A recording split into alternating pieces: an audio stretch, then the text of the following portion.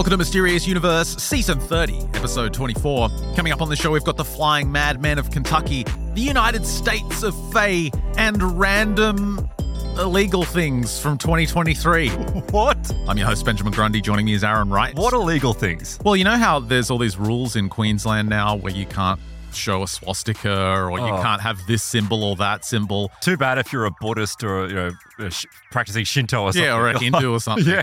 I went through all our Telegram chats from 2023. That was my idea today. Yeah, that was my idea. I thought, what am I going to do for the last episode of the season? Am I going to do a regular thing or a regular story? Or am I going to do something different? Because we used to be able to do that. We used to go through and do a funny show at the end of the season. But it seems harder to do that these days. Well, I went to Church of Gale because normally every year I like to do an annual check-in on Church of Gale, but she was pulling a cat out of her vagina, so I was just like, I'm done. Yeah, and I'm out. Back in the day, that would be funny and unique, but now that's just normal. That's just normal, a normal thing you would see on Twitter, you would see on the internet every day. Like, that's just a normal thing that people do now. It was like Linda. Do you remember Linda, our traveling reporter, who would always go out? She was always doing bedtime Bible chat, always screwing it up, and I'm like, we're always laughing at her. She became completely based. Yeah, she just became a normal journalist, like an actual journalist. In comparison to the clown show that is mainstream media these days, she's actually legit. And I was like, well, I can't make fun of her anymore. But this was my big idea. I thought I'll go through our Telegram chat from 2023 and I'll just pull out all the stupid, horrible things we send to each other. Do you want us to get arrested as we're leaving here? Well, I went all the way back to January and I got to, I think, the first week of February where I realized that we would be in prison and we'd broken several state laws of Queensland. We'd be debanked, we'd be kicked out of every country, we'd be removed from Australia. So it would be Count Dankulid. I realized I actually had to do a some normal work. show. So I ended up going into something we covered on the last Plus show, and I just read it briefly, Skull Cults and Corpse Brides. Oh, no, you didn't. Essays Volume 2. This is from Stone Age Herbalist. This is too gruesome for a Christmas show. And yeah, I couldn't finish it. Okay, yeah. Because you were saying something about people, cults or something, killing young women so that they can their sons can have a bride. There was the guy, this English guy that worked in the Congo for years. And he saw some horrific things, absolutely horrific things. He ended up going back to the UK and trying to retire, moving to a farm in the middle of England. And he got called out of retirement because all these murders started appearing in London, mutilated bodies that appeared to be the same witchcraft practices that he had studied in the Congo. Mm-hmm. So what migrants had brought their they were from practices the Congolese, the African migrants in London. And it's such a gruesome story. And that's all I'm just going to say about it. I'll link to Stone Age Herbalist's new Volume 2 of essays. Yeah, because his last book was fascinating. And I thought, well, maybe I'll tone it down a bit and go into the Corpse Brides. Nope. Too gruesome. Because there's this whole cultural practice of if you had a son in China, for example, that passed away young and didn't have a chance to marry, there's this cultural practice of trying to marry him with a bride. And sometimes this would be, you would find another family who had a tragedy where a young daughter had passed away. Right. And so the two families would talk and they would get together. And the general idea is you don't want to have your son or your daughter in the afterlife lonely. Yeah, I get it. You don't want them lonely. They need to be married. And there's all these cultural reasons why that's important. Well, it sounds kind of cathartic and healing in a way for some families as well. It would be for both families, and they'd have a ritual where they'd have paper effigies of the son and they'd have a paper effigy of the daughter, and they would have an actual marriage ceremony, and then they'd, how they burn the fake paper money and that goes into the afterlife. They would do all that. And in some places they would even dig up the corpse of the woman that's passed away and bury her with the man, rebury her with the man. Yeah, look, I mean, it sounds, a rather grotesque, but I get that. That all makes sense. But because of China having their one-child policy, isn't there a really significant indifference between men and women? Well, I started to read Stone Age Herbalist's, there's obviously an imbalance between sexes in China, but I started to read Stone Age Herbalist's write-up on this. And he detailed how there's been 85 cases where, because it's illegal to do this, it's illegal to obviously dig up a corpse and do this practice. The Chinese government's banned it. But he said there were 85 cases where the authorities in China realized that there's these networks that will organize a fresh body for you if you want to do this ritual. Please tell me grave robbing.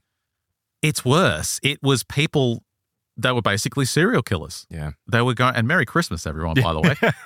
These serial killers were going around providing fresh bodies for these corpse bride rituals. And so one guy, he ended up they had this network. The police cracked out this network because they had sold a body of a woman to a family that wanted one of these brides. What, do they actually have like made to order? It's like you open up a book and they already like, I want a blonde, which would be difficult in China. This family ordered a fresh corpse bride, and this guy's like, yep, no worries, I'll take her. A woman's got cancer, this young woman in her 20s, it's a tragedy, she's gotten cancer. I'll organize it with the family. They're in a faraway city. Pay me the fee and I'll get you this woman's body and we can do the ceremony. And the parents are like, great, that sounds great. Let's do that. Our son will be happy in the afterlife. Anyway, they get the delivery of the corpse body and it's like some old grandma. And they go to this fixer. They say, this is what we paid for. We paid for a young woman. And he's like, don't worry, there's been some mix up. I'll sort this out and you'll have your corpse tomorrow. So the next day he delivers them this fresh young woman. And ultimately, the police realized this guy was just going and killing people. He was just going and murdering young women in villages far away to provide a service for corpse brides. I don't know so why I've realized this. I've just done this. That's the whole segment. I've just done it on the show. I wasn't going to do it. Merry Christmas. That's the corpse bride story. What have you got coming? So I'm assuming, though, I'll just get this out of the way, that he got caught or that practice has now ceased? Well, there's a journal, there's a scholarly journal on this practice talking about the cultural differences and where it comes from. It goes all the way back to like the shamanism in China. But surely not going out and killing people for the sake of... No, obviously not. But the idea is that the cases that have been exposed are the tip of the iceberg. Yeah, they always are. And it's just like human trafficking in the country. It's out of control. And there's a certain amount of arrests every year. But it's organ trafficking as well, exactly. But it's just kind of just the tip of the iceberg. And there's these networks that operate and you put an order in and it's almost like this don't ask, don't tell situation where you don't ask questions of where that bride is from, that dead bride. You just accept the story that, it was a tragic car accident or they had some rare disease. No, it's some guy going out and murdering someone so you can do your stupid ritual. Some cultures are better than others. Yeah, back to that old classic. So ultimately, what I'm doing is some wholesome. This is Christmas themed. I'm going into some wholesome. Where are my images? Fairy census. Nice. So we did the fairy census from Simon Young on the recent Plus extension. It was last week, right? On the last episode, last Friday. And I ended up doing the English, Irish, and Wales accounts. And some Brussels bangers. And one weird one, Little Bongo from Chile. We did that one. Yep. I didn't touch any of the American accounts. So today I went through the United States of Fae and pulled out the best fairy encounters from the United States. Cool. Okay. And that's all over the country. Great. Well, that might tie in really nicely because I'm going to focus on Kentucky. Of course, only recently we were talking about B.M. Nunley and his great book, The Inhumanoids, one of my most favorite books in the paranormal field. But his mother has had, a number of experiences. And indeed, it turns out that his entire family has had a number of very, I would say, high strangeness experiences, paranormal experiences. So I started digging through his two books. He has two other books out at the moment. One is Mysterious Kentucky, The History, Mystery, and Unexplained of the Bluegrass State. And of course, his second book, which is just the second follow-on from this book, which I'll link to both of them in the show notes. But we're going to go through some of his experiences because I didn't realize that Kentucky is a real window area. It's a Fortean hotspot. It's a UFO hotspot. But I'm going to dig out some of the most unusual cases, including the Bigfoot equivalent of spy versus spy, where two big feet get into someone's home and start fighting each other. Okay. You've got the mad inventors, you see, UFOs hitting trains, a whole range of experiences like that, which we'll get into in our Plus extension. Can I just say, you have outdone yourself with the setup today. Look at this tinsel. Look at this tinsel. It's in my face. Look at these. These are high-quality tinsel. This is high-quality tinsel. This isn't $2 shop stuff. Literally is high-quality tinsel. Christmas tree in the background? Yep. Try to make it look like, we've run through a Christmas parade or something. The lights are all Christmassy. See? Yeah. You've even given me some Christmassy-themed videos to play. Oh, I did. Classic. Yeah, puta. Woman covered in Christmas. Oh, she's getting electrocuted. and, and you've been waiting how long to play this on the show? This I've had for like 3 or 4 years now, and I normally tweet it out every Christmas. But since I'm not really using, although I did tweet one thing out for Christmas, which was just awful. There's a guy singing Christmas songs with a puppet, and so I thought I'll put that out. But yeah, that's my favorite. That's my Christmas favorite. Next year, we'll just hire a woman we can electrocute in the corner of the studio. Just have a big button on the desk. Just pay her a lot of money to electrocute her with that Christmas tune. Wrap her in Christmas lights. That'll work. What happens if she dies? Just, I don't know. Just buy another one. Another volunteer. I thought you meant another set of Christmas lights. That's what you were saying, Ben. That's what you meant. But yeah, I went through the memes in our Telegram group. And they're horrible. The horrible ones. I mean, if you see anything horrible, most of them are sent to me from you. No, that's not true. Okay, I'll kind of is. Oh, wow. See what I mean? See what I mean? See how... That was not me. You said that to me. I did immediately. I would never do that. Queensland authorities, I would never do that. Now, right now our phones are a very strange Minecraft video you just sent me. I like this one.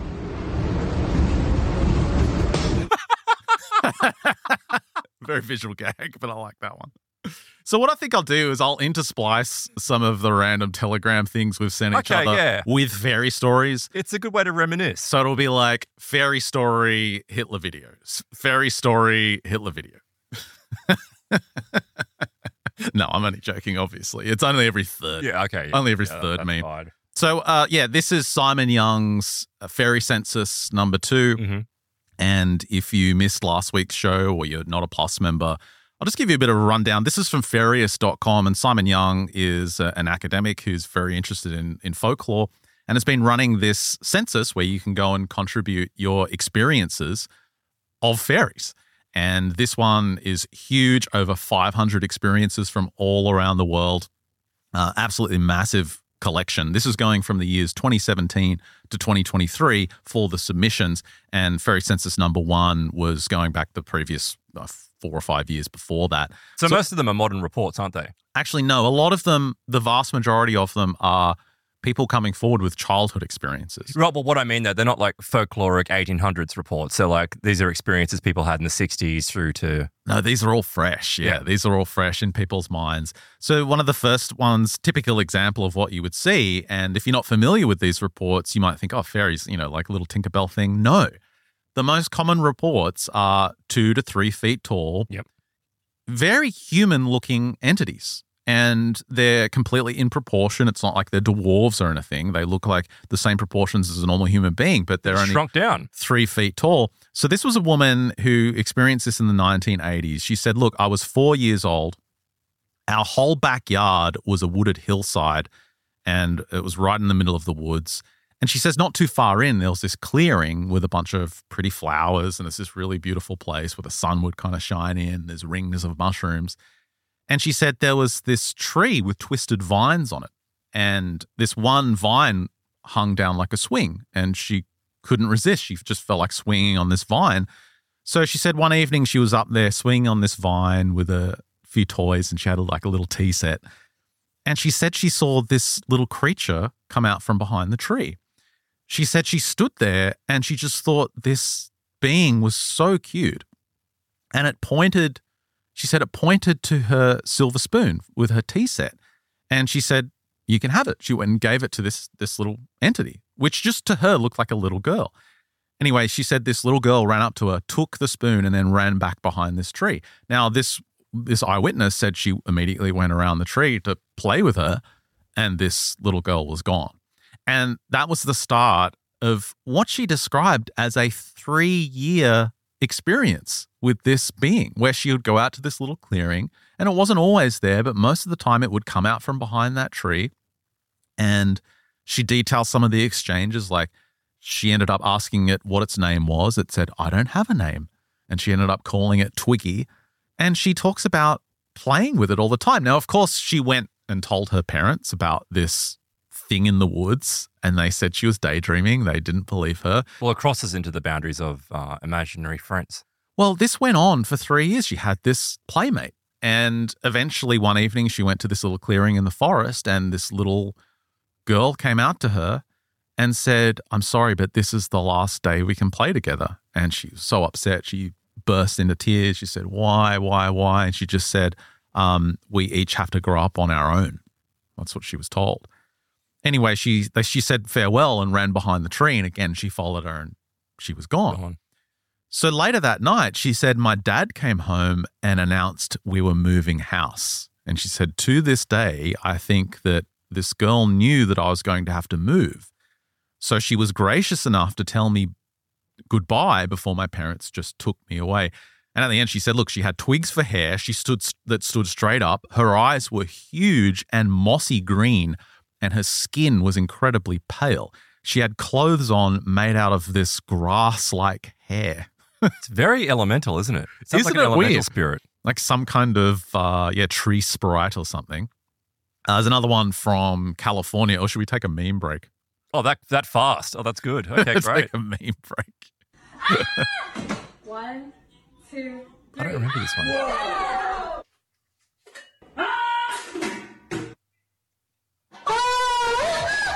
Oh, I think you sent me that one. That's definitely one you sent me. I wouldn't have sent you that. Let's check in and see how Australia is going, by the way. God hates Australia. Land of the sodomite damned. The fag-infested land of Australia is burning.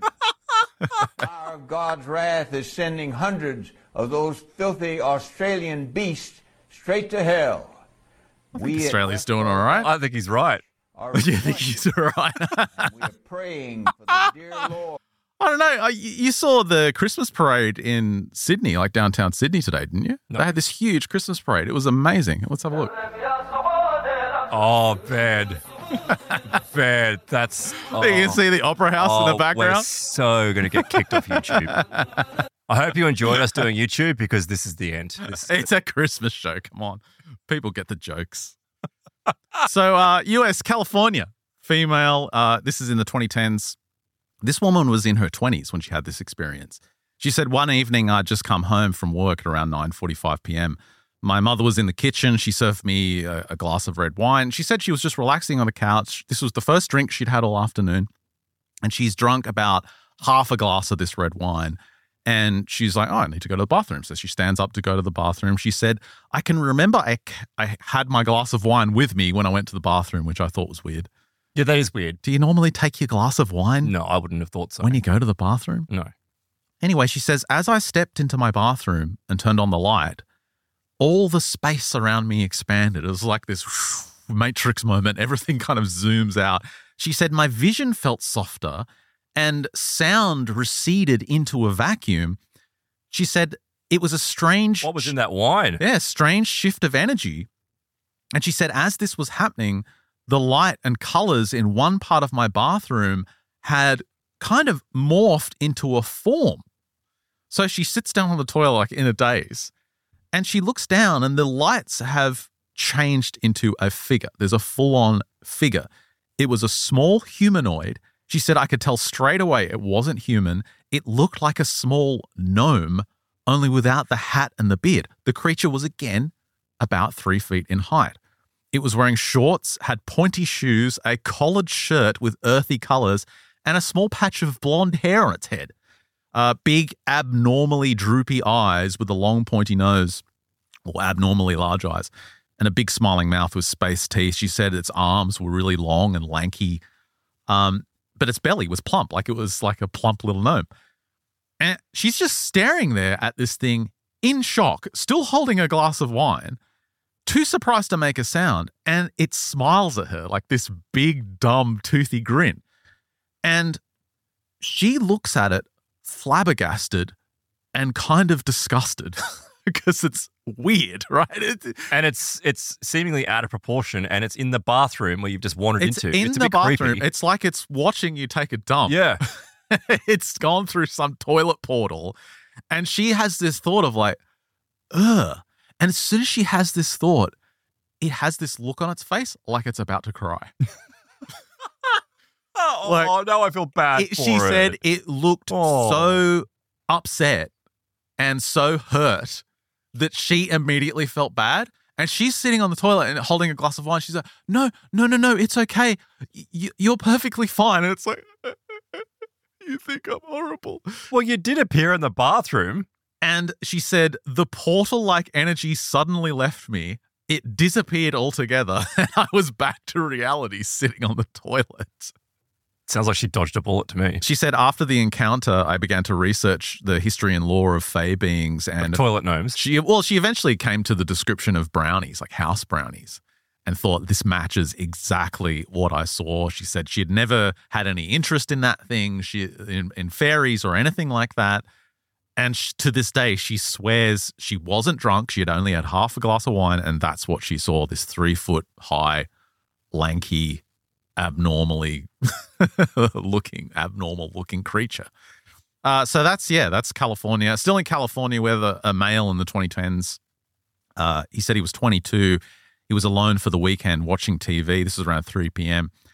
And he said out of the corner of his eye, he sees this hand reach around like the molding of the hallway and this head follow it, like peek around the corner. What did it look like? It's interesting. He said, instinctively, I knew not to look at it directly, but I could still kind of make out the features from the corner of my eye. He said that it had an oblong-shaped head. It was no more than 36 inches high. His smile was extremely wide. He had slightly yellowed, crooked teeth and extremely large eyes. And this is constantly described by these eyewitnesses. Large eyes, large iris and pupils, indistinguishably dark, he said. And he was wearing rough, like muddy green clothing. The smile looked sinister, he said. And things started to go missing around the house after he saw this thing. He said it disappeared after that, but stuff just started to vanish and it would reappear in other spots in the house later. He said, I've yelled at it a few times and it opens up all my cupboards in retaliation. All these cupboards just fly open, he reckons. He always periodically shows up coinciding with a rash of bad luck or missing objects. But this guy had multiple reports. He said, in my mid-20s, I worked as a gardener and discovered an orange tree being strangled by some vines. And so he trimmed away these strangling vines. Now, he said the next day he was out in that same garden watering and he looks up and he sees this like shapely woman standing in front of that orange tree and she's hands on her hips and she's like beckoning to him to come to her. And he's like, what's going on here? So he goes up to this woman and he realizes she's only about 4 feet tall, but again, perfect proportions. And when he gets up to her, he sees that her skin seems to be made out of tree bark. It's like this very strange dark skin. He drops his hose and starts to approach, and she does this little pirouette in front of him, does this little bow, and disappears into the tree bark.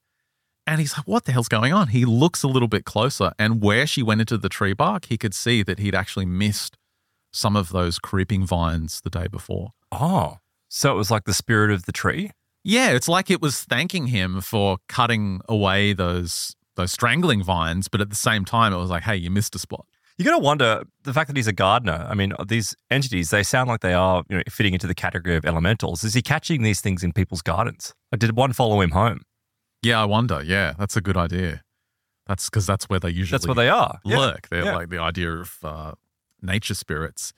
And then he's got another weird one. He said, I saw this one day. I saw a monkey darting out of the fireplace. He said he moved into this new place and he said things started to follow him. He moved into this new place with a friend and this monkey darted out of the fireplace one day. He said, look like a monkey or? He said it was only a few inches tall, like a tiny little monkey. He said, I watched for weeks trying to get a good look of it coming out of the fireplace again. But I finally glimpsed the face and I realized I was seeing not a monkey, but a very hairy little man. And I realized this is a tiny Bigfoot. It's probably a brownie. Spectral Bigfoot. He said it looked like the depiction I've seen of Bigfoot, only 11 inches tall and grey. He said, this little man has been with me in every move since. I'm 33 now, and I occasionally see him in a thicket of roses in my garden. And there's also a terrible smell coming from that corner of the garden for no particular reason. Which is associated with Bigfoot. So even when you shrink down Sasquatch Doesn't to like matter. a tiny little fairy dude, he's still stinking things up.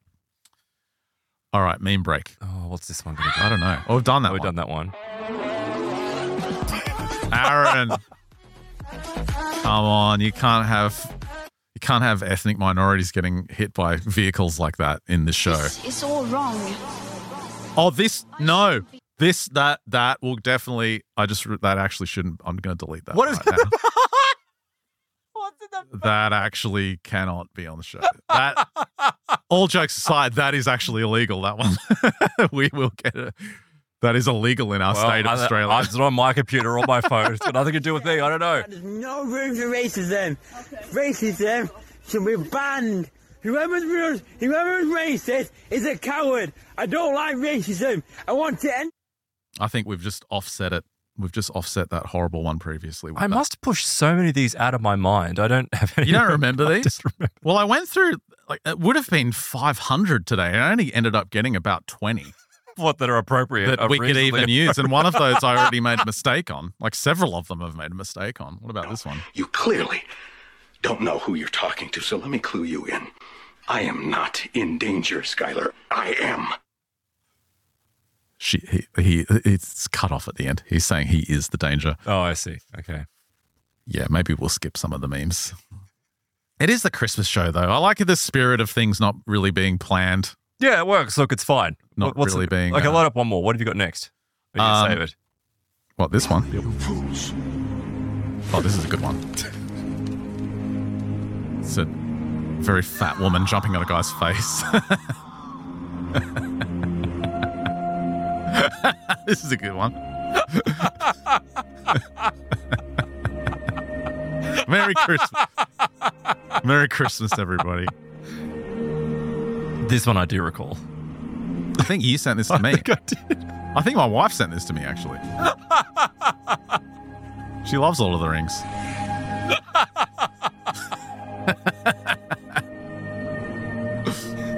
Oh, it's so moving. I like how the audio barnacles are just like, yeah, it's Lord of the Rings. It's great. What's going on? Yeah. I don't see what the big deal is. Here's a good one from California, another female. This is in the 90s. This must have been after they just graduated from high school. She said her and a bunch of friends, they had booked a cabin in the mountains for the long weekend near the water. This was 3 hours drive from San Francisco Bay, or the San Francisco Bay Area. They said we were swimming in this lake upon arrival, and everyone was swimming, and we noticed a cave on a cliff. And everyone agreed we should all go and explore. There was about 12 of them in this group. And they were just figuring out, like, how are we going to get up there? It looks really interesting. Maybe we can climb up there. And they kept on swimming and talking about it. And she said the cliff was granite, flush with the water's edge, but there was this slope to get up to the cave.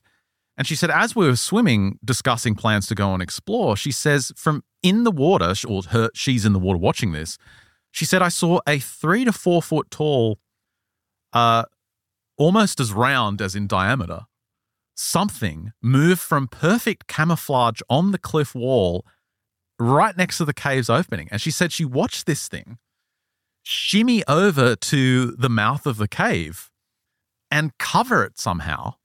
So the cave basically disappeared. The entrance to the cave was gone. And she watched this thing disappear into the rock. And she said after this, the cave was no longer visible. There was no cave where a moment before we had all clearly seen it. Now, she said when we got out of the water, weirdly, no one mentioned the cave again. No one spoke about it, and we all left and went back to the cabin. Now, she said, I thought this was weird, but chose not to bring it up at the lake.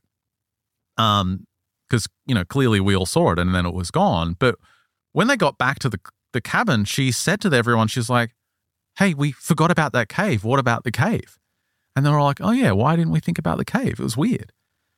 And she was convinced that what this thing had done was, first of all, concealed the entrance to its cave, but then somehow influenced the minds of all those teenagers in the lake so that they would lose all interest in it to the point where they wouldn't even think about it until they were, too far away to return and explore it again. Yeah, I mean, we looked at this kind of stuff during the year in regards to the abduction phenomenon, where it seems like there are so many people that get abducted, just so many, particularly with only recently talking about David Jacobs and some of the stats he was describing, like millions of people. But how come we don't have millions of people actually reporting it, right? We don't actually have people coming up with their stories. And it's highly likely, and this is what Jacobs and people in his field were describing, is that these entities seemingly have the ability to cast a fog upon people, but it doesn't work on everyone. And this sounds to be the same thing. It's like these entities have cast a fog on everyone, but she, for whatever reason, was slightly resistant to it. She was somehow immune. And we see this all the time. I mean, it's interesting that this is the overlap with the alien abduction scenario as well. It's common. And remember, Graham Hancock wrote a lot on this in his book Supernatural, and many authors have explored this clear overlap between alien abductions, the people being taken, people going missing, the missing time, being fairy-led. Even the description of the eyes, the height of the beings is similar. I mean, you can go down the list and tick off all these similarities. Are there any reports, I don't know if we've covered them, but are there reports of people describing medical-like procedures from gnome or fairy encounters? There are. I think I've got one of those coming up. Okay. But the next one is another example of this manipulation of the mind. This was from Kentucky. A woman back in the 2020s, she was in her 30s when she described this, but it was actually her fiance that had the experience. She said, my fiance and I moved to this new spot in February, and on the property we noticed a small fairy ring as well as multiple spots for mushroom growth.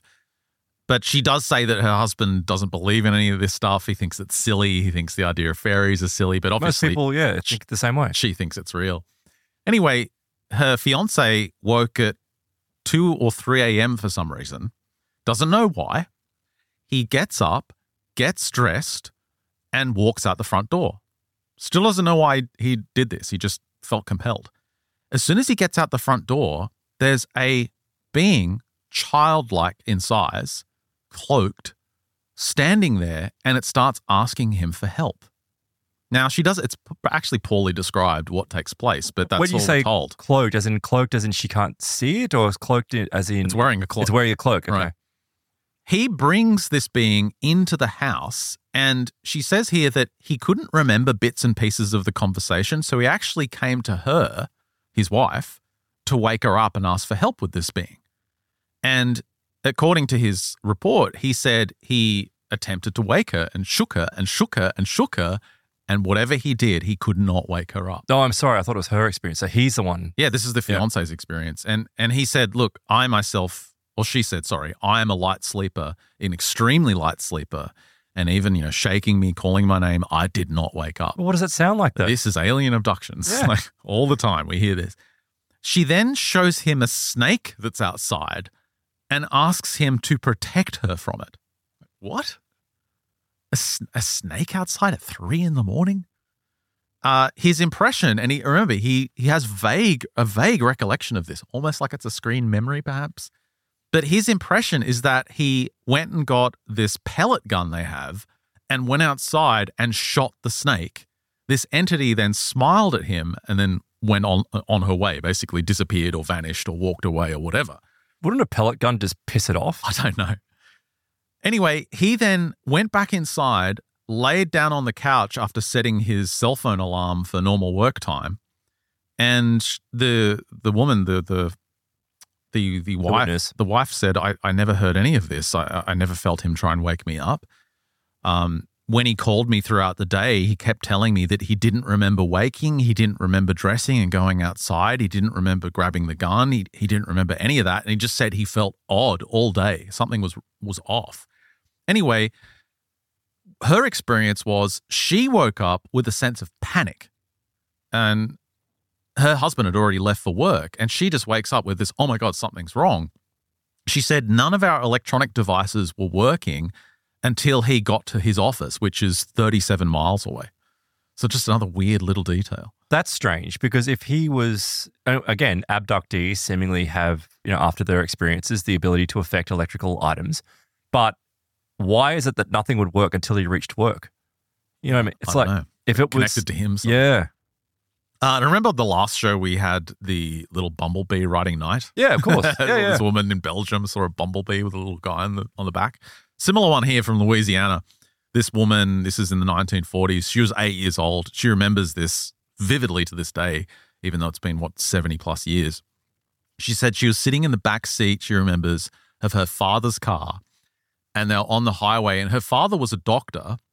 And back in those days, the highways were just 2 lanes, so there was a lot of crashes. There was a lot of head-on impacts, apparently. And she said her dad would always stop and give aid because he was a doctor. And she says she remembers that they were stopped, and it might have been for this reason. It might have been because there was an accident up the road. And she remembers being told to stay in the car, sitting in the back of the car and looking out on the side of the highway.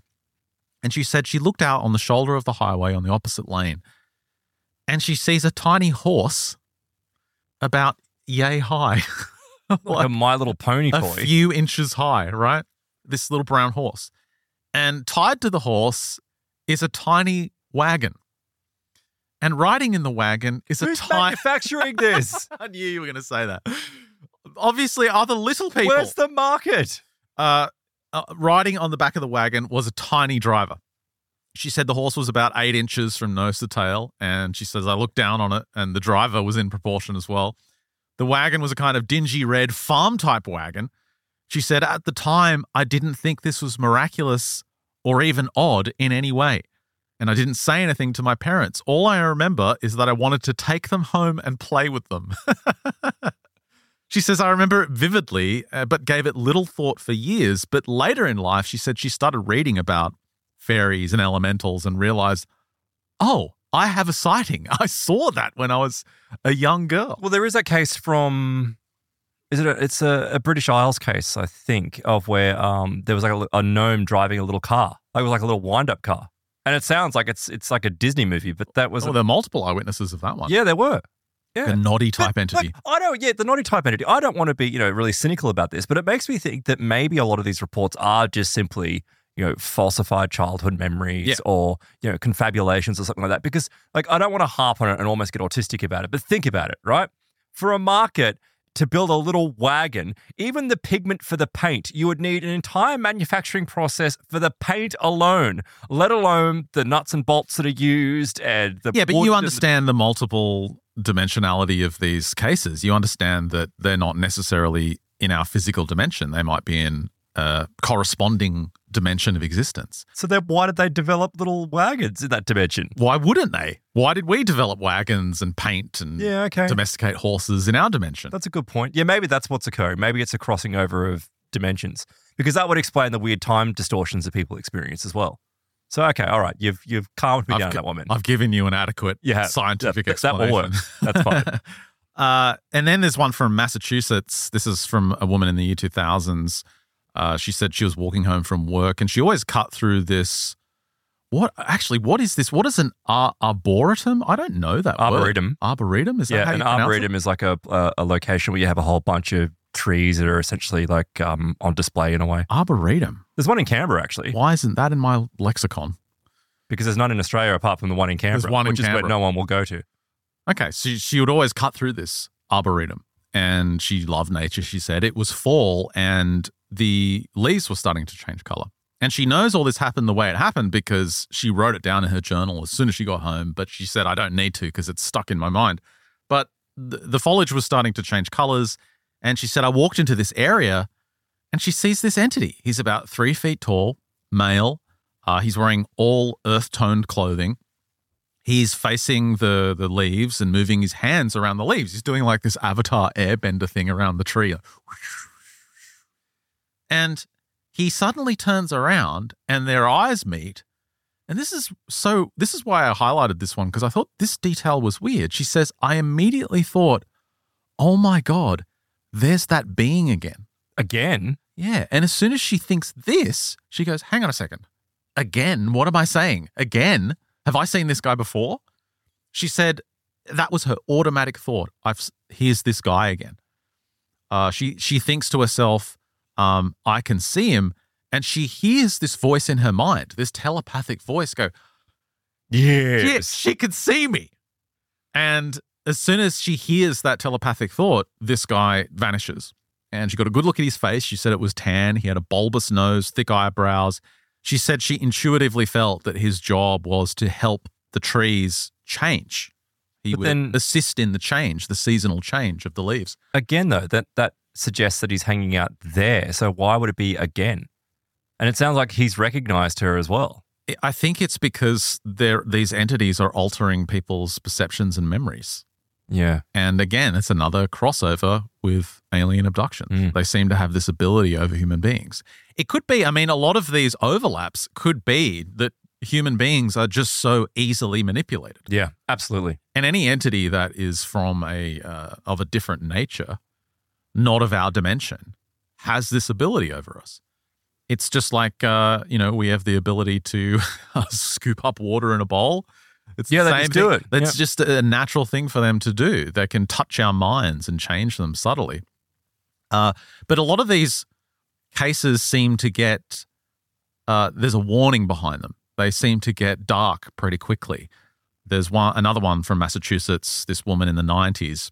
She remembers she was around 6 or 7 where something strange started in her life. She said, I went to bed one night in my grandmother's room and I remember she had 3 windows. This night, she said, was particularly windy, but nothing unusual. But she says, I remember laying down and then not too long after, she said, I heard something faint.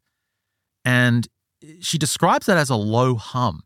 At first, she could barely sense it, but it got louder and slowly more powerful, louder and louder and louder, gradually rising. And eventually she realized she's heard nothing like this before. It was just the most incredible sound, the most beautiful sound she's ever heard in her life. That's interesting because I never heard it described as beautiful before. She said it sounded like singing, like as it got louder. The singing sounded like something out of a dream, she said. It had this rapturous quality to it with wind instruments combined with the sound. Sounds like a siren. She said, it left me on edge, but spellbound. Suddenly, she said this music became loud and intrusive, like it was trying to attack her. The music drowned out all thought, and she said, soon I blacked out. Now, when she awoke, she's lying on this white leather couch that's actually in her grandmother's house where she's staying. And it's in this little side room. It was underneath the stairway next to the entrance of the downstairs apartment. And it was an odd place, actually. She says it was an odd place in the house. Like whenever she walked past it as a child, she would always run past it because it just felt... It emanated an energy of some kind. It felt wrong. I don't know if you've ever lived somewhere there's a place that has that feeling. Yep. I remember in some of the houses, because I grew up in England and we left when I was 6 or 7, but I remember there were some places in that house that my parents had where you just got that feeling as a kid. And it's probably just scary. Like it's dark, it's scary, it's, an odd room. Was it a particular item in the room or just the space Just itself? the space itself. Like some parts of the house, you didn't want to linger for whatever reason. I think maybe kids have that sense about spaces. But this was one of these spaces that never felt right. There was a little couch there, a small table, her grandmother's typewriter. And over the couch, there was this puzzle on the wall, like a jigsaw puzzle that had been framed and put on the wall. They're And the worst kind of people. it had a unicorn in it. And it was this fantastical woodland setting, she said, with a cottage and this circular clearing. And she said the puzzle always drew her attention, but she didn't want to linger in this spot. But this is where she wakes up on this white leather couch in this hallway in the dark. It's pitch black and the couch is freezing because you know how leather gets cold. Anyway, she said the first time this happened, she heard laughter, like this slight laughter. Now, eventually she said she figured out that it was a man who never showed himself. He always stayed hidden in the shadow. The first time this happened, she woke up terrified, froze, and then ran full sprint back upstairs. But the next time it happened, with the humming sound and the music and waking up on this couch, the same thing occurred. She heard this laughter. She sensed the presence of this man. Eventually, she noticed that this started to happen regularly. Like this would happen like once or twice a week. She'd be waking up on this couch, passing out and waking up. Well, it sounds like recurrent abductions. Eventually, this entity gave her a name. He went by the name Gene. As in Gene the Genie? Yeah, I don't know if there's a connection there, but she says, I was never allowed to remember much about our meetings. but I got the sense he was teaching me things, she said, telling me about subjects that weren't pertaining to everyday mundane activity.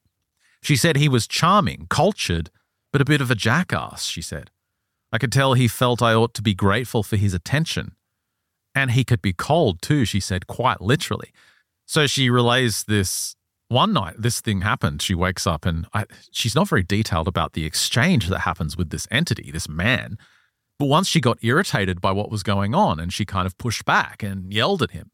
And she claims he grabbed her by the wrist, but she remembers the touch was so intensely cold it actually burned. She said he didn't harm me, but it was like a warning when this thing grabbed her.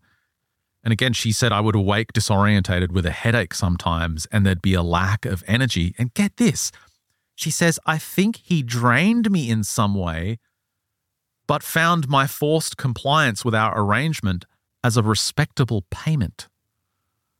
What? That doesn't make any sense. You need to get out of this situation. You drained of energy. But how can you as a child? This is some kind of payment. Yeah, it's a really horrible situation. This all happened under the guise of sleepwalking, she said. And actually, her sister caught her sleepwalking once, and she's convinced that this is how it would take place. This sound would come and put her into an altered state, which would trigger her sleepwalking. And her sister caught her going to the bottom of the stairs. And she claims that she was frozen in place until her sister was like, she's sleepwalking, whatever, and then just went to bed. Then she kept on going to the couch. It's like whatever was controlling her didn't want her sister to see where she ended up or what was happening. She said there were a few times where I tried to tell an adult, but obviously she said neither my cousin nor my grandmother ever believed me. She said I tried pointing and explaining. They thought it was all in my imagination. And this is interesting. This is where, I was discussing the memory, how that woman going through, looking at the trees, said, oh, there's that being again. Hang on a second. Why am I saying again? Well, this eyewitness said there's an erasure of important or identifying info when you're dealing with these entities, and this has been true for many years. She says you can see their face, but you won't remember it. They can tell you a name, show you a place, or even reveal themselves, and it won't really matter because it'll float away. The memory will be gone. Is that what you described in some of those other reports when we covered it? Well, I remember like vaguely that, you could see it, but the guy couldn't make out the exact features. Like he could kind of imagine it, but he couldn't make it out. Yeah, that's right. One of the eyewitnesses on the last show, I think he was from England somewhere, and he was saying, yeah, I remember it was a woman actually, the shepherd. That's it. The shepherd, yeah. And she saw this little 3-foot tall man, had a conversation with him. But remembering back, all she knows is that he was a man, they had a conversation, but that's it. What he was wearing, facial features, blank, completely blank, can't remember it, like it's blocked. And we hear this all the time in alien abductions. It's part of the law. This is what is really, though, it might be innocuous, but it feels like, again, it's bothersome. Like, that I'm already, when we look at the abduction phenomenon, you and I are pretty much on it's a very negative phenomenon. It's predatory, yeah. It's predatory, exactly. But this also feels the same. Like absolutely. I'm a bit conflicted about it because I'm not conflicted at all. This is evil. Yeah, it's really strange. What's it taking from her? What's it getting out of this exchange? What is the exchange? Well, that's what I'm wondering. Are these entities? I'm firmly convinced that humans, for some reason, the reason why we have a lot of interactions with supernatural entities is because we are a fuel source of some kind. And I think that this is kind of the same kind of thing, and that they're forcing us to forget, because if we forget, then guess what happens? People don't form coherent stories about it. Well, listen to what she says. She describes this as, well, she says, I'm not sure how long this went on for. I felt a deep connection with him. Truthfully, she said, I felt like a pet. This thing's toying with her. That's not good either. It only forced me to become more creative in breaking whatever we had. She said, I tried tying myself to the bed. I tried stuffing cotton into my ears so she wouldn't hear that sound.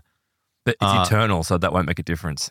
Not sleeping, like she tried to just stay up all night. Again, how many times have we heard this with abductions? Yeah. Then one day she said, my resolve had hardened to steel. When summoned, I challenged him. She said, I remembered all those fairy tales I read and wondered if this was actually possible. He was incensed, she said, that she would dare to do this, to challenge the bond. Something managed to break between us, she said, and he finally gave me a piercing look.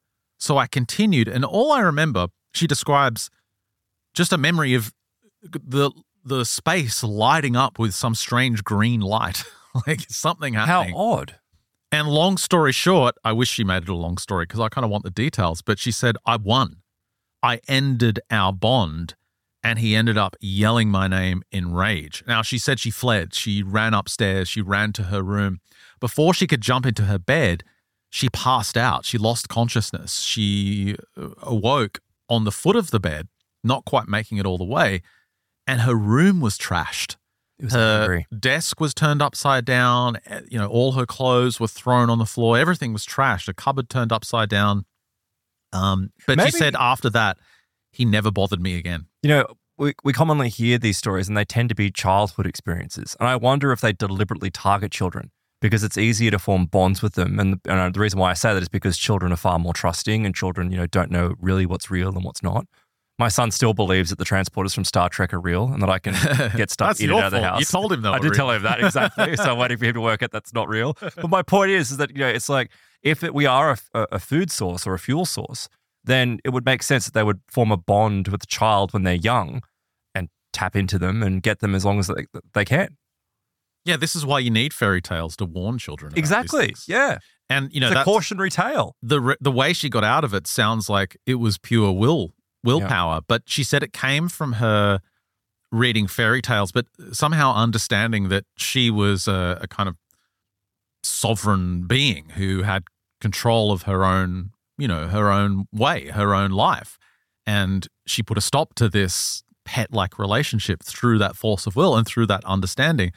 So, yeah, it's important that these stories remain in our culture. But we don't tell our kids fairy tales anymore.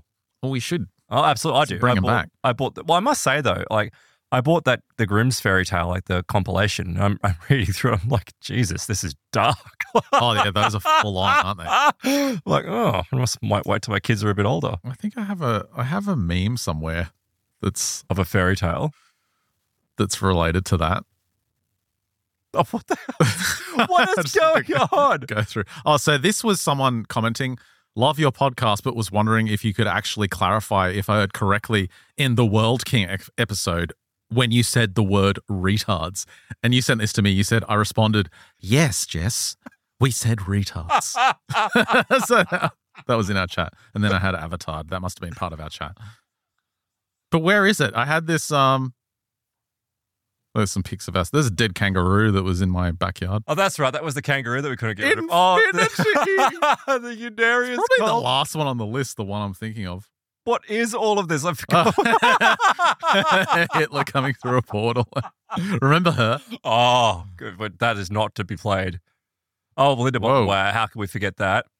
Oh, yeah, that was what was in a McDonald's Happy Meal. Yeah, this is interesting. So Aaron sent me these images of communist imagery of people protesting. You go to McDonald's and you get a Happy Meal. When we were kids, you get a little Transformer, which has a whole different connotation today, but still you get little toys. Yeah. You know, it was fun.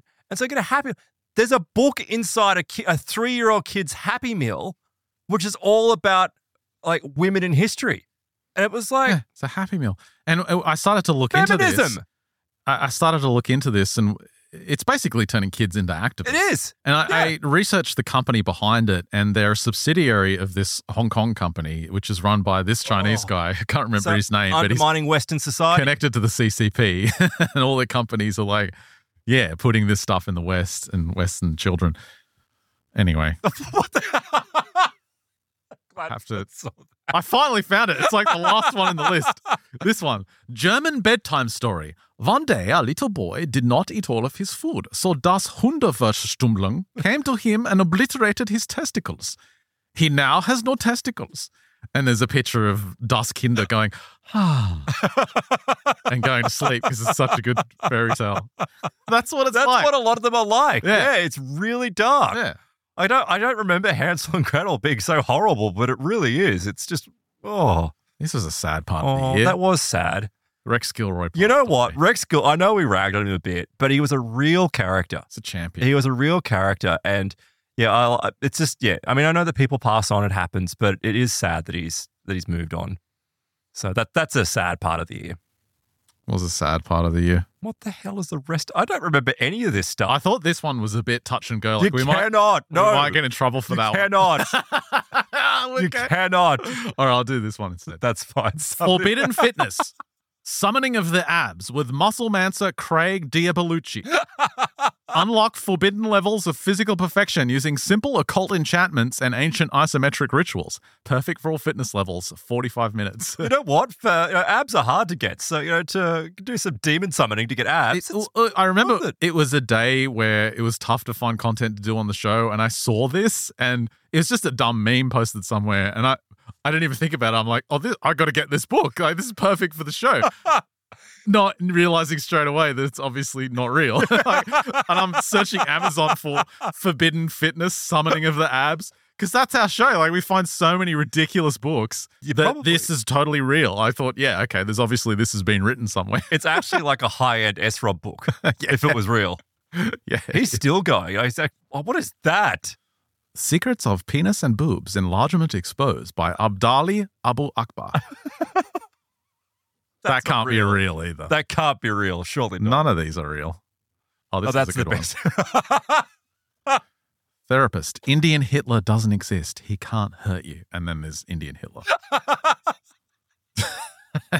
I'll save some of the ones that you say we can't put on the show for the Plus extension. Oh, even then, I still think by the time the show's over, the police are going to kick the studio door in and you're going to get dragged away. But back to the fairy stories, these are creepy. Like, Very some creepy. of these are really dark, really scary. And going back to that idea of you've got to warn children about these stories, because children seem to be the target of this kind of activity. This one's from Massachusetts again, male this time. He said, I was perhaps 3 or 4 years old. My father and I were attending a pool party. And while we were there, he hung around with his friends and I hung around with this other kid that was present. He was a young, pale-skinned boy around my age. He said, look, this kid was fun and interesting, and he was just really happy. He was just a really happy kid. And he said the main thing I remember about him is he had this smile, like this really infectious smile.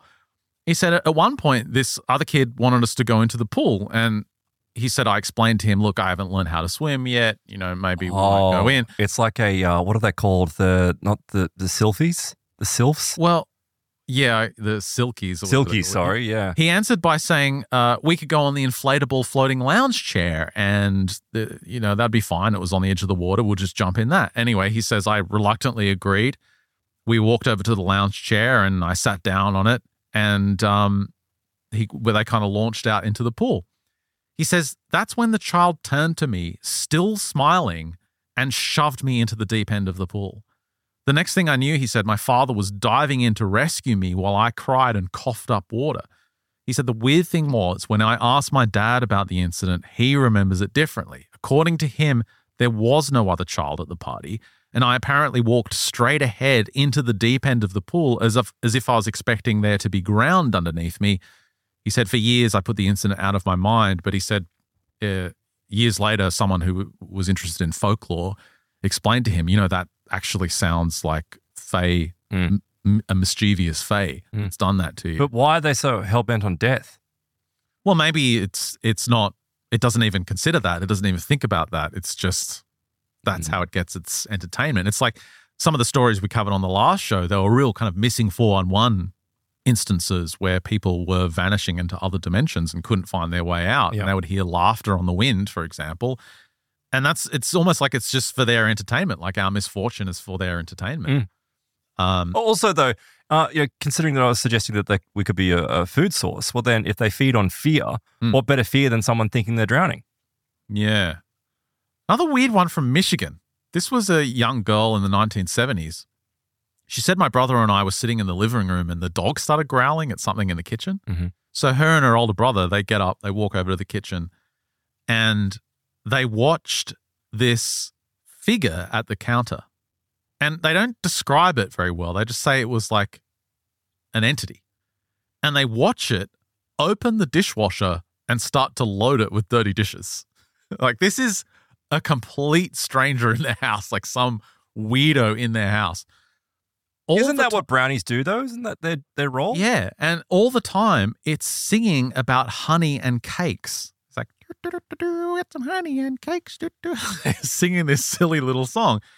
Anyway, they're watching, and she said her brother, who's older, had his hand over her mouth so that she wouldn't make a sound. Mm-hmm. But she starts struggling against him because she wants to talk to this thing. And eventually she gets her mouth free and she's like, hi. And Does it this dematerialize? creature stops, looks at them, and turns and says in this strange voice, "Caught. I still want my honey and cakes, child." And then vanished. So, because we've heard stories about house brownies before, that if you pay them enough respect or an offering, that they will clean your house, like literally come through and clean your house. Yeah, maybe one of the parents was actually leaving out honey and cakes. honey and cakes. Just occurred to me, that's why you're leaving out cookies for Santa Claus. Yeah. It's all the fairy folklore. Yeah. The thing had long curly hair, was extremely pretty, but everything was slightly longer than it should be. So think ears, fingers, arms and legs. Oh, here it is. They said, my dad's family is Welsh and has a history of relationships with the Fae. We always left out honey and cakes for them. There it is. And there you go. And this is what we have heard. Like, again, going back to the crossover with the alien abduction phenomenon, where there's like a generational effect going on. It seems like with these entities as well, with gnome-like entities, more so house spirits, that people have like an intergenerational entity that hangs around with them and moves from family member to family member. Yeah, I think you're right. Yeah, there's something to that familial line.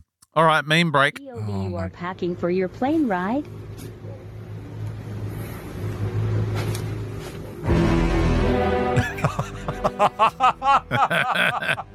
It's the old Burger King That hat. is awful.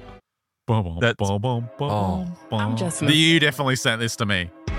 I've been told I don't look like an athlete. You sent this to me. Do you know what the joke is? She's actually dead. Wrong. Is she? Yeah. My body But I don't know. and powerful. No, I'm not kidding though. So this is actually also what's come out this year, right? There's there was 3 major fat positivity activists or something, right? Well, that's paused.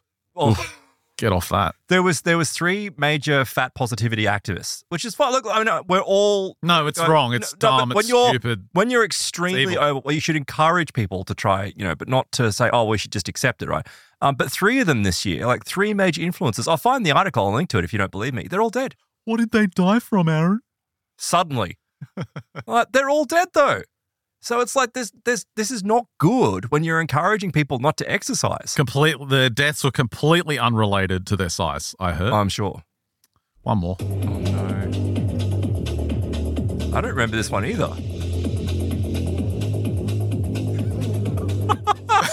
Catholicism. Let's go. What is going on in this clip? So it's basically some Catholic conference in... It looks like a gay pride party. Yeah. It does, doesn't it? Well, isn't that what like some people are claiming, that the Catholic Church has been completely taken over by the gay mafia? That's the Lavender Mafia, my friend. The Lavender Mafia. Get it right. You're worried about me talking about controversial things, and you're like, yeah, it looks like a gay nightclub. The Lavender Mafia. Well, it did though. Look at the way they were behaving. That doesn't seem very godly to me. Mày chữ thề con cặc đồ, mày nói chuyện vô dân quá. Mày coi chừng mày chết với tao rồi mày. I love that clip. What the hell was that? Let's watch it again. Mày chữ thề con cặc đồ, mày nói chuyện vô dân quá. Mày coi chừng mày chết với tao rồi mày. Is that how you say I'm going to pop a cap in your ass in Thai? My wife was having a dispute with someone online, and I said, just send this to them to kind of end the argument. And she did. And it did. It totally ended the argument. Like if you're having an argument online with anyone about anything, it doesn't matter what the topic is. It's so universal. That is true. I'll give you that.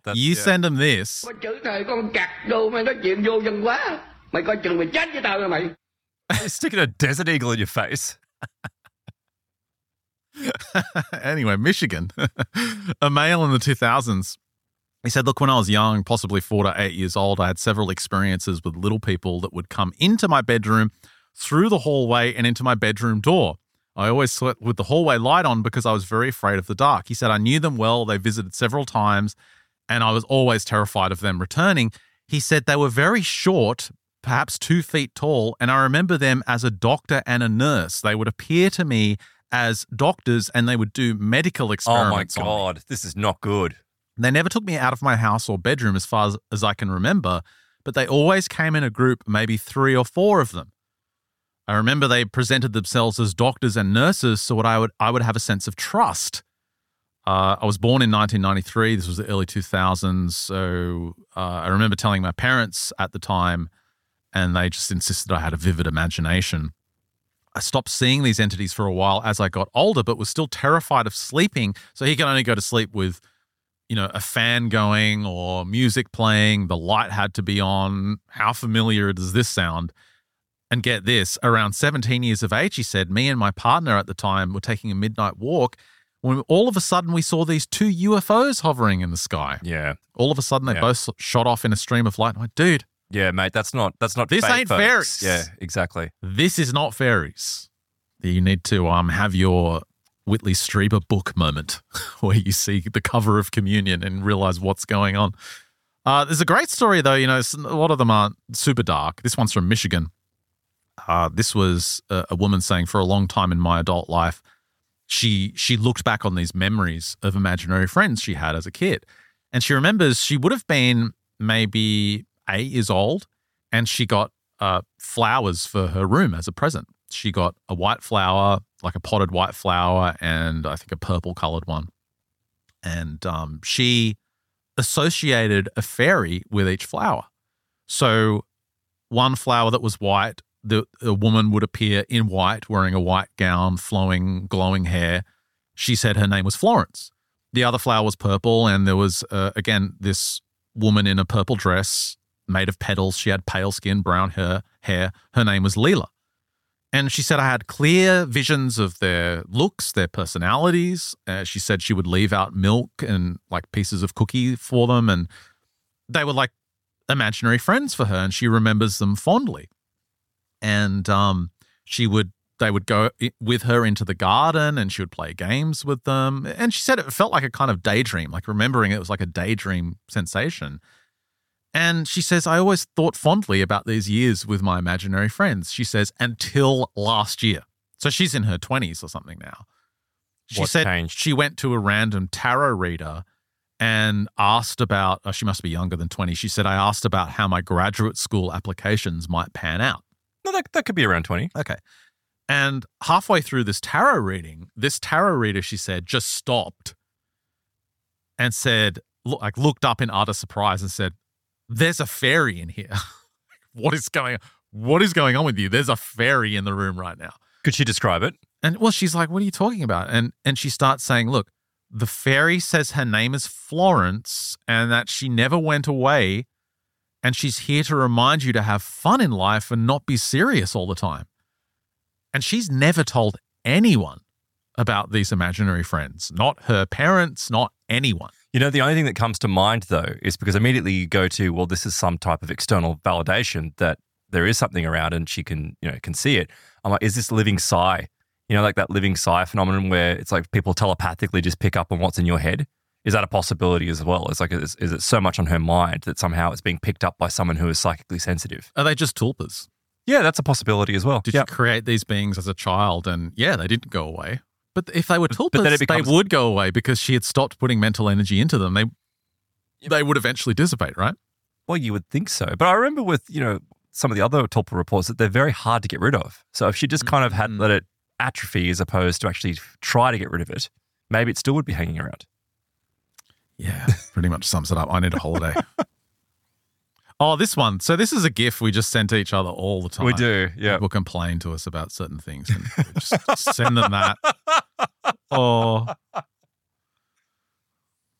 look, I have gotten well beyond caring now. The number of people that get upset and carry on, it's like, who cares anymore? Maybe one or two and then I'll wrap it up. But there's one from a woman in the Midwest. This happened in the 1980s. She's quite young when she started to have these dreams. And she told her mother she was dreaming about Peter Pan. Mm-hmm. But it wasn't like a regular dream. She said she actually went with this being and she had a bond with him. And again, with the bond. Yeah, she had this bond with this being. And the reason I wanted to do this one is because it reminded me of my childhood experience when I lived in England. Oh, with the thing down the bottom of the garden. Yeah, these fairies. I was playing with these fairies in this very vivid dream. And I remember going the next day to where it was we were playing and realizing there were just these stumps there where in my dream it was like a fairy kingdom. And I remember just being so disappointed, like so upset, so sad that they weren't actually there and confused as well. Well, she said in the dream, this being said, okay, you need to meet me behind the couch. Make sure you're there. And she was like, okay, I'll be there. She wakes up, immediately runs behind the couch. And she was so disappointed that the being wasn't there. She actually started bawling, like crying, and that her mother had to get up and like, what's the matter? What's going on? She was so upset that she didn't get to see him and meet him. She said he was tall and skinny, very pale with huge eyes and slightly pointed ears. And again, wearing greenish brown kind of getup. She kept on having these dreams about him constantly, all the time, these very vivid encounters. So they were recurrent. Yeah, she said he had a name like Ptolemate or something, but she can't quite remember it. Anyway, these dreams eventually stopped, but she said they started again last summer. She's in her, 20s or something now. She said, I met him again in my dream. It started out as a regular lucid dream. She said she was wandering around the block that she grew up on as a child. And she said, I saw him and instantly we embraced. It was this instant knowing that this was my friend from childhood. And something in her mind, though, in the dream was telling her to stay on guard, like something was off. And she said in this very vivid dream, a whole bunch of others that looked similar to him of the same ilk turned up, and there was more than 10 of them. They started coming towards her. She said, I knew I was in a dream, but I couldn't wake myself up. I had lost control, but everything was lucid. She said these other entities outranked my friend, so he wasn't able to help me. They pushed a button on this strange silver disc, which transformed into a long funnel shape, and one of them pushed it up into my lady parts. What is going on? They made me walk around with it in there. What? The whole time I was trying to wake up, screaming to myself, but I was trapped. Once I did wake up, I was frightened by it for months, unable to fall asleep with the lights out, and several times waking up with a full-blown panic attack. Yeah. Merry Christmas, everyone. Yeah, that's, yeah. Again, the overlap with the abductions. Yeah. How many times have we heard this manipulation? Well, you have to wonder if, because the reports, even Fae folklore, I'm talking like 1700s, even 1600s reports, they still have elements that's very much grace. Yeah. Like it's grace. Yeah. And really what's happened, I think, is that the language surrounding the phenomenon has changed, but it's always the same thing. I'm not saying they're the same activity. I'm not saying it's the same being. Closely related. But there's something about this connection of the beings from the other side. I'll just mention a couple more off the top of my head. There was one from, I think it was this was a great one. North Carolina. This woman, this was back in 2013, September. She's in labor, right? And from the pain, and this is pretty rare, obviously, but some women report this. She goes into an altered state of consciousness from the pain of childbirth. Yeah. And she starts to have a vision. And she realizes it's not a vision, it's a memory. This is a deep memory of an event that happened in her life. She says it wasn't a dream or a fantasy or a thought. This was a memory. She finds herself in the forest, right? She finds she's a being in the forest and she's inside the dark, wet, loamy soil of the forest floor.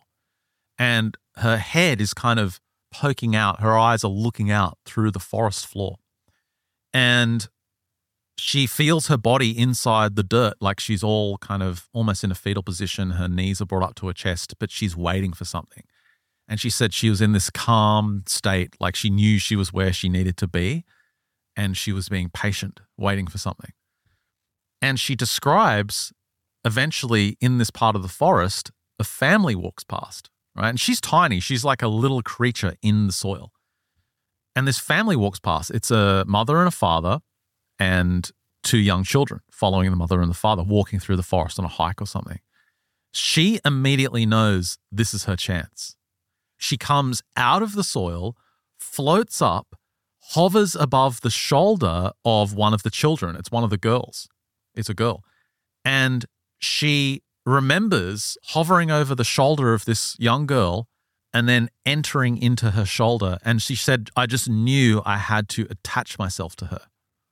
And does this become her? When she comes out of the memory, she realizes that the girl whose shoulder she went into is her older sister. And obviously the two parents are her parents in this life. She remembers how she came into, not incarnation because that's her birth, but how she entered into the spiritual field of this family group. So she kind of attached herself to a sister, and then when her parents copulated, then she somehow jumped into the embryo? She was like waiting for the chance to get into this family. It's weird. And she has this, and she claims when she came out of the vision, she told her husband, write this down. This was real. This was 100% real. She said she wasn't on any drugs or anything as well. I was going to ask that. Yeah, was she on any So type she's of sure medication? it wasn't a drug-induced thing. Or she just said it was a memory. Like it actually felt like a real memory. And she claims that she was some kind of elemental fae spirit that jumped onto her sister to get born into that family. I'm never going into the forest again. No. What if some kind of frog entity gets on my wife or me, and then we have another kid? What if it's a toad entity? It's some kind of frog being. I don't want some frog. What is going on? How do you not know you don't already have that? I mean, you live in the bush basically, so Would who knows? explain a what lot you've of got. things. Yeah. Would explain a lot of things. And there's another great one of this young woman. This is in the 1960s. She's in her backyard. And she sees these weird, it's late in the evening, she sees these, what she thinks is fireflies, but they're in the grass and they start rising. She's like, what is this? I've never seen fireflies that do this. And they form into a doorway. This is one of these doorway stories, right? And usually these stories are like, there was this door that formed and then I went through the home. door and walked away. Then I went home and went to sleep. This door forms and she said, it's this doorway-sized light thing and people start walking through it. She says there was a male and a female, taller than human adults, but so beautiful, she said, I ached to look at them. They were just incredibly stunning. They wore these strange robes. They were walking on foot. And she said, again, this thing, somehow they seemed familiar. She said, I moved closer to them to get a better look. One woman near the front seemed to command these short, stout beings with skin like dark, tanned, slick leather. They were covered in this strange, short animal fur and had long arms. She said, I had felt no sense of fear during this encounter until I saw those little creatures. Mm. She said the taller people were kind of walking around in a stately pace, she said, calm, and they just looked like beautiful saints. But these little dark creatures were kind of like scurrying along the ground, almost like hounds looking for something. And they were going through the grass and like filtering out, searching for something. That sounds gross. She says one of these little black creatures spotted her and immediately it started to crash through the grass towards her. It started sprinting towards her like a little terrier. And she immediately started to panic, like this thing was going to leap on her and kill her. And she said this very blonde woman in the lead, this tall, strange woman, saw it. She said she looked me straight in the eye and her eyes widened as if she was incredibly startled to see me. I knew that this woman communicated mentally with that creature and she seemed to rein it back somehow. She describes these slender golden cords materializing around the creature's neck. So get your dog on a leash. Yeah, the creature was like, and kind of had to turn around and go back with the rest of its kin. It complained but rejoined the party, she said. A short distance in front of them, they entered another glowing door-like shape and disappeared. What the hell is that? What is going on in Virginia? Well, yeah, I guess it makes sense that it's in Virginia. Totally makes sense that that's in Virginia. And last one I'll mention, this was a young girl who was getting ready to go off to college. She was leaving her parents' house and she's packing everything up and getting ready to, really excited. She's going off to college and getting a suitcase packed. And she looks down on the floor, like she's got all her things down there and her clothes. And she looks down, she says there's this Dobby-like creature mixed with a root vegetable. It's like a little elf that also looks like a potato. It sounds like something out of, it's like, what's that, Miyazaki kind of. Yeah, it reminds me of the Potato King. Anyway, this little potato elf looks back at her and he's like, he looks sad. He like puts his chin down and he dives under the duvet so it can't see him. And she's like, what the hell was that? A moment later, she sees it shoot out of the other side of the duvet. And it's like, it's running away from her. Why are they always just such idiots? This tiny little thing, like, it runs away from her. She says its head looked like a potato. It had long, spindly limbs, almost green, long nose, long ears, black, beady eyes. It was just slightly less than a foot tall.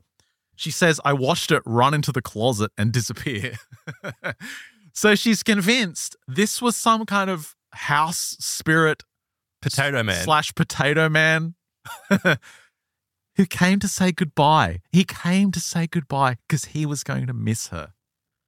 And that right there is the Christmas spirit. There you go. Yeah, that works. That's That's Christmas a nice spirit. way to end a rather gruesome, dark show. You had to end on something nice. That's a wrap from Fairy Census number 2. I should make sure the image is safe before I bring it up.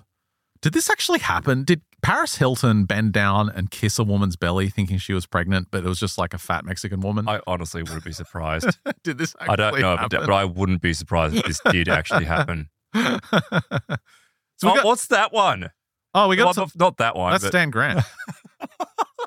So if you're not familiar with we don't want to get sued, Ben. Be careful. Australian celebrities, this guy, you can see the images. He's been on Australian TV Well, for this year years. he suddenly embraced his Aboriginal heritage. He's been gradually embracing his 10% Aboriginality, gradually getting darker and darker. Do you know where he got caught? I don't know if it was photoshopped or not, but you could see his like chest. Yeah. And so it was like all here. It was all like the Spray tan. Spray tan. And you come down, he's white as me.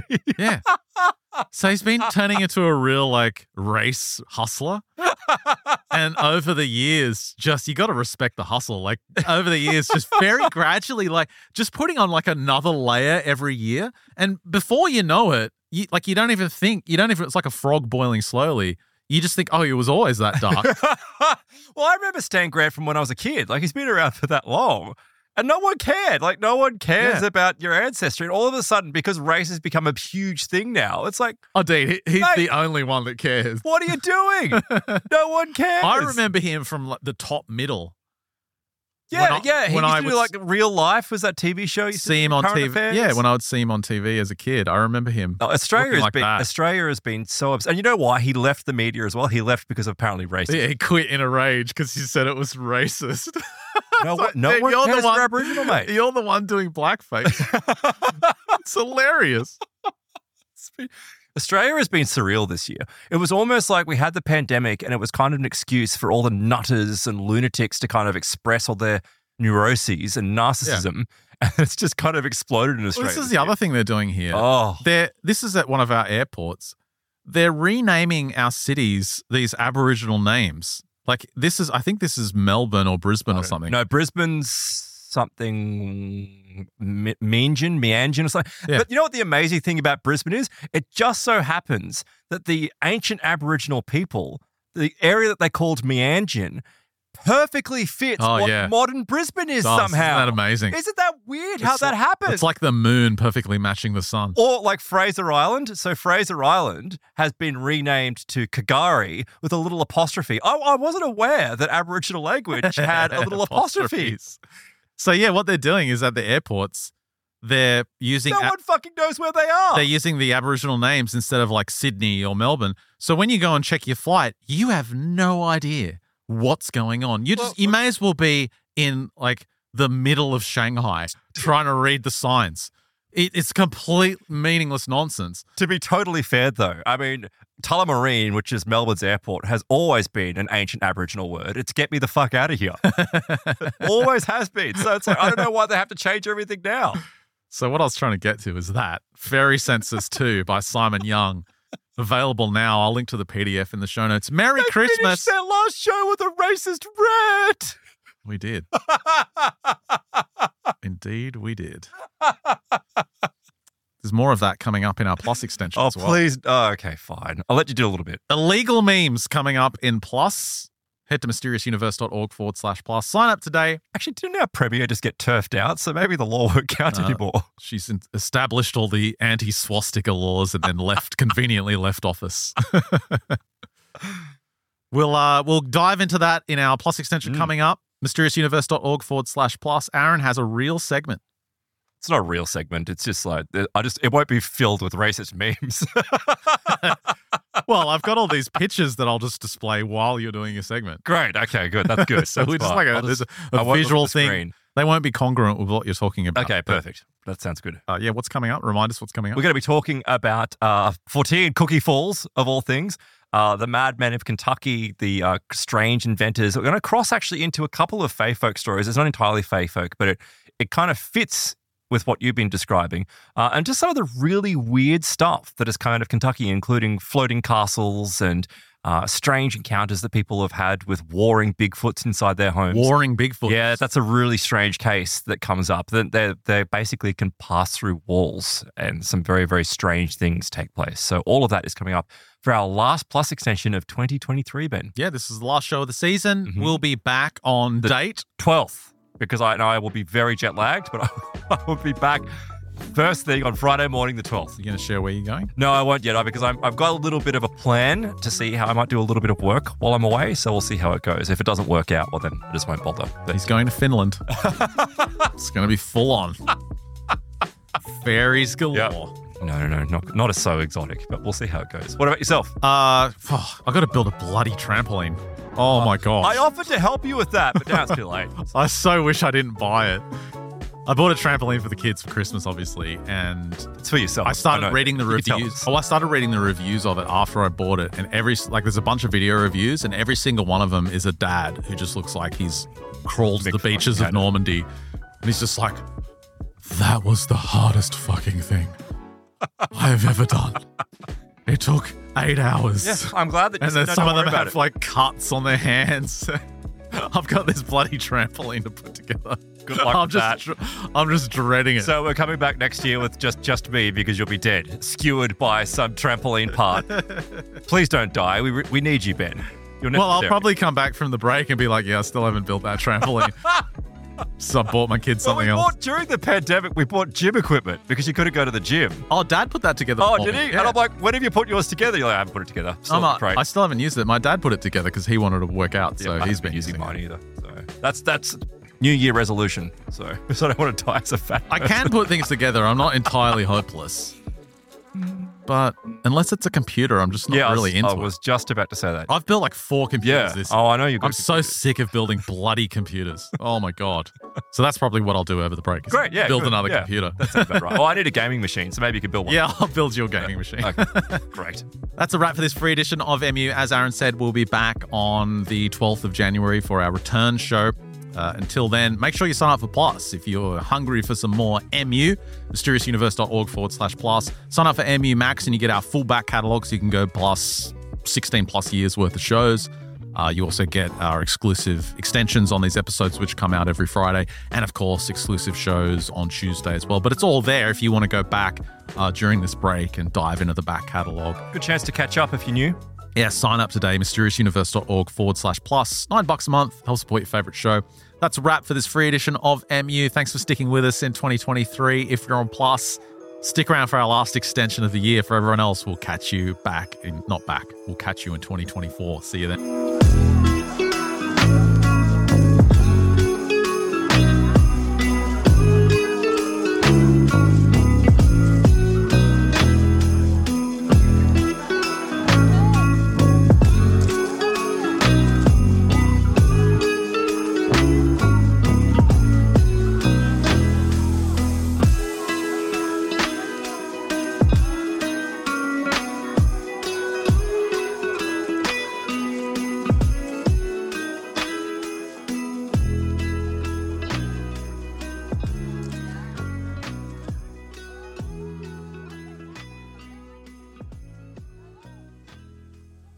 Welcome back to your Plus extension. Great to have you with us.